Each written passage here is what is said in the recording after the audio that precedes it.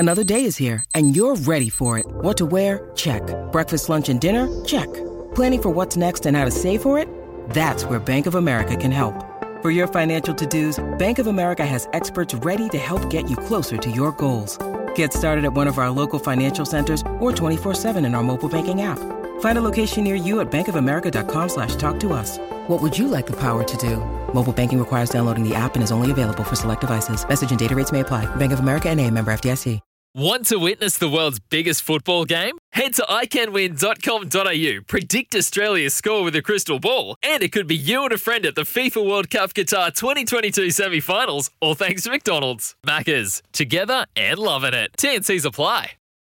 G'day, Mike Hussey here, but you can call me Mr. Supercoach. KFC Supercoach BBL is back and there's 25 grand up for grabs. So what are you waiting for? Play today at supercoach.com.au.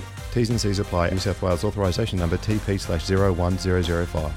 They say sometimes second time lucky, and we are lucky because he has such an important job. That is Kiwis coach Michael Maguire, who joins us on SENZ Mornings to talk about a number of things. Good morning to you, Michael. G'day, how are you guys? Yeah, no, we're good, mate, we're good. You must be hankering for some international footy. Yes, I am.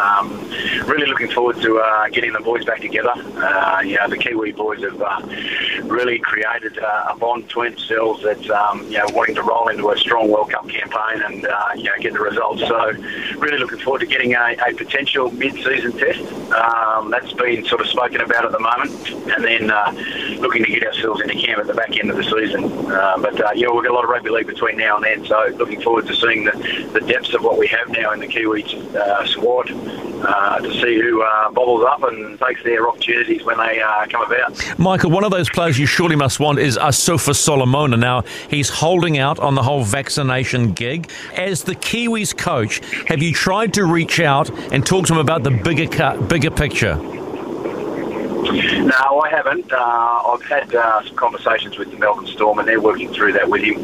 No doubt that'll get itself sorted out because everyone's working through what they need to at this time of what's going on in the world, and I'm sure Big Fella will get himself sorted out in time. He's the sort of guy you want, isn't he? Congratulations, Jerome. I definitely want him in. Definitely want him in that squad. Yeah. Who wouldn't? Who wouldn't want the big unit there? Jerome Hughes. You said in a media release it was a tough call to pick him as Player of the Year. So, what did you see in Jerome Hughes as the NZRL Player of the Year? Yeah, it was a really tough decision, that one. I mean, it's really nice to see the Kiwi boys. I'll share with you, we discussed when we were together probably about 18 months ago now, which is such a long time ago, about the Kiwi boys taking a real strong hold across the competition and growing themselves into becoming big names within what they do back in their clubland, and have a lot more presence in their leadership and how they control the team. And I think Jerome's a great example of that, where he's gone back and you'd see him play week in, week out this year, and he had a real big influence on his team and how he played. Every game he was very consistent. You could see that he was leading the team around, and especially talking to some of the Melbourne Storm players and the coaching staff there, they said that he's really worked hard in that base to become better at being a leader within the team too. So a lot of those sorts of things are things that we've identified as the reasons why he took the award out this year. But in saying that, you've got people like Jabware Hargreaves, like Joey Mann, who stood up very well this year, and I could go on with a number of other players. So it was a very difficult one. And James Fisher-Harris, he's playing outstanding footy at the moment in how he's growing into being a real dominant front rower of the game. So it's good to see. We referred to James Fisher-Harris yesterday as one of those guys that's got a bit of old school about him. Not flashy, just gets down, gets dirty. He's like Jerry. He's your alpha male. Very much so, yeah. I mean, I had James in the Kiwi space probably about 2.5 years ago, and he's very quiet about how he goes about things, but he's one of those players that you'd love to play with. He's always by your side, no doubt, in whatever battle it is. So, I really enjoy coaching him, and can really understand why he's excelling in what he's doing at the moment. There is one young player that's had a breakout year, went to the Parramatta Eels, and then suddenly came alive on the edge, and he's going to be a Tiger in 2023. What do you like about Isaiah Papali'i and the fact, too, that you wanted him at the Tigers? Yeah, everything he does, he's got a real presence about himself. Look, I think sort of leaving New Zealand and coming over and then growing into the man. It's you bring a lot of these young players into the game and they mature and then they learn how to apply their trade of the week in week out of rugby league. And he's always had a presence on the field. And wherever he is, you've got to watch him. And I thought this year was definitely the year where he was able to achieve that in every game. And we always had big moments in games, whether or not it was a bustling run or a defensive decision that he was making. I thought that his growth in that space definitely inspired me to want to have him a part of the team that I coach over here. But also too, from a Kiwi point of view, it's building that depth of our back rowers. You've got Kenny Bromwich, Tyler Harris. You've got all these players now that are excelling. But someone like Isaiah coming in now and making his mark on the game is a big thing. I've just been talking to a young lady called Michaela Blyde, Michael, who was part of the gold medal winning Black Fern Sevens, and we were talking about culture, and she said the one thing about having a strong culture is having good people, and Isaiah appears to me to be one of those, a good person first and foremost. You're spot on there. I mean, good teams always have good culture. They've got the right people that really care about, the jersey and what they do for their teammates. And, Isaiah comes from a great family. I was very fortunate to debut him.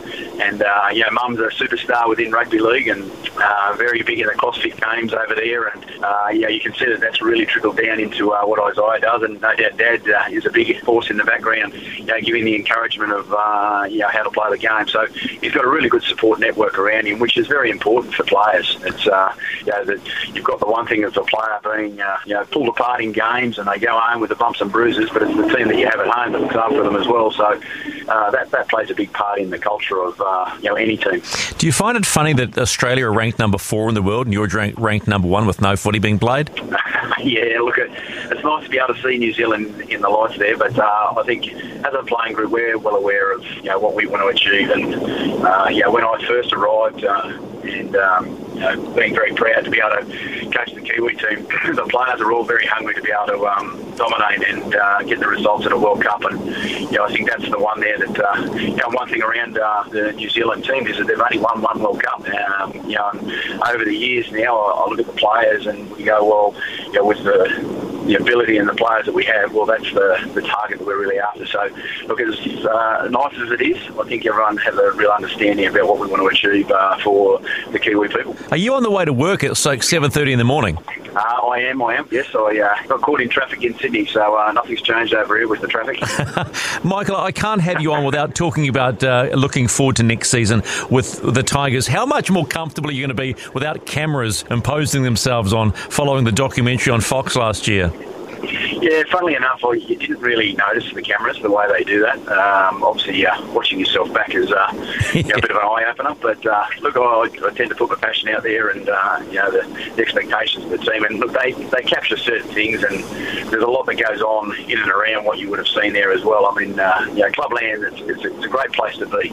Even though you have the adversity that you face at some stages, you get to find out about each other. And I think it'll be a little easier and a little bit quieter knowing that that's not going to be in the background. But I guess we're able to share with the public that there's a lot that goes on in the rugby league team.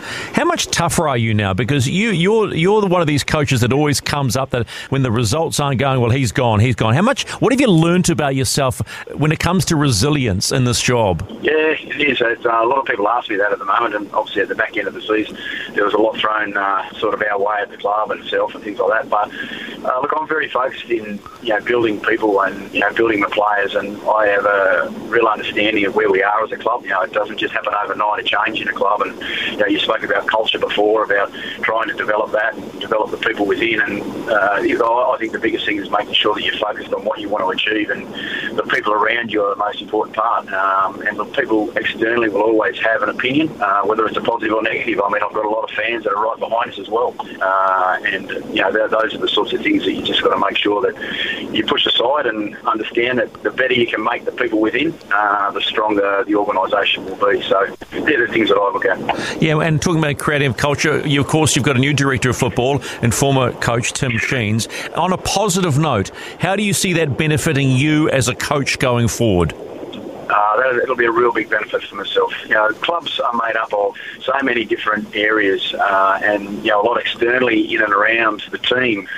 There's a lot of work that needs to be done, and having Tim and having his expertise, and it's about pathways, bringing through the next generation of player. In the days of salary cap now, you can't keep everyone. It's just reality of the business. So you need to have a great group of young players coming through, and Tim's going to be able to help me out and help the organisation out to be able to build the depths of what the West Tigers are about. And we've got such a big catchment area. We've got thousands and thousands of players, so we should really be developing a lot within. And I really enjoy bringing through local players, guys that have probably aspired to play for the club through the junior ranks, and then they go on and they play first grade, and then before you know it, they're winning a competition. But what you have behind that is the passion and the family that have been supporting the young player and even the young female now that's coming through the game. So someone like Tim can come in and help out, help build the things around the team, so I can really focus on coaching the team itself. Have you finished recruiting? No, we've still got a couple of spots, so we're always looking at recruiting. What are you looking at? What are you looking at the moment? Oh, look, I'd like another outside, big outside back. So if there's any kids over there or men over there that are ready to go, mate, there's plenty. There's plenty. Yeah, mate, there is. It's just a shame the border at the moment. I really enjoy getting over to New Zealand and travelling around and meeting the people of in the little towns and things like that. And I know there's a lot of players over there, and there's a lot of opportunity. So for all the young players out there, keep at it, because once the borders open up, I'm sure that there's going to be some opportunities for them. And I know all clubs over here are really focused on looking at the players in New Zealand. There's a lot of talent, and there's a lot of talent that can go on and become great to the game. So it's a very important part. Okay, you're watching the Ashes? Yes, I will be, yes. So it's good to see we've got one up, but it'll be interesting to see where it goes. Well, it'll be a late night because it's a day-nighter. Michael, thank you so much for your time. Yeah. I, like you, cannot wait to see the black jersey run out and start punishing other teams because of the amount of talent we have at hand. So happy Christmas and the best of luck next year with the Tigers, bud. Yeah, I appreciate that and really appreciate the support. And I do apologise, I missed you yesterday, but for all the fans over there, look, the players are really keen to perform well for the New Zealand people, and that's one thing I do get from talking to the players a lot. They're very passionate about their home and their people, and that's why it's so special to be able to catch the team. So really looking forward to getting the international game back. Thanks, Mike. You're still on the Christmas card list, don't worry. Good on you. Thank you very much. Thanks, mate. Guys. Michael Maguire, Kiwis coach, Tigers coach.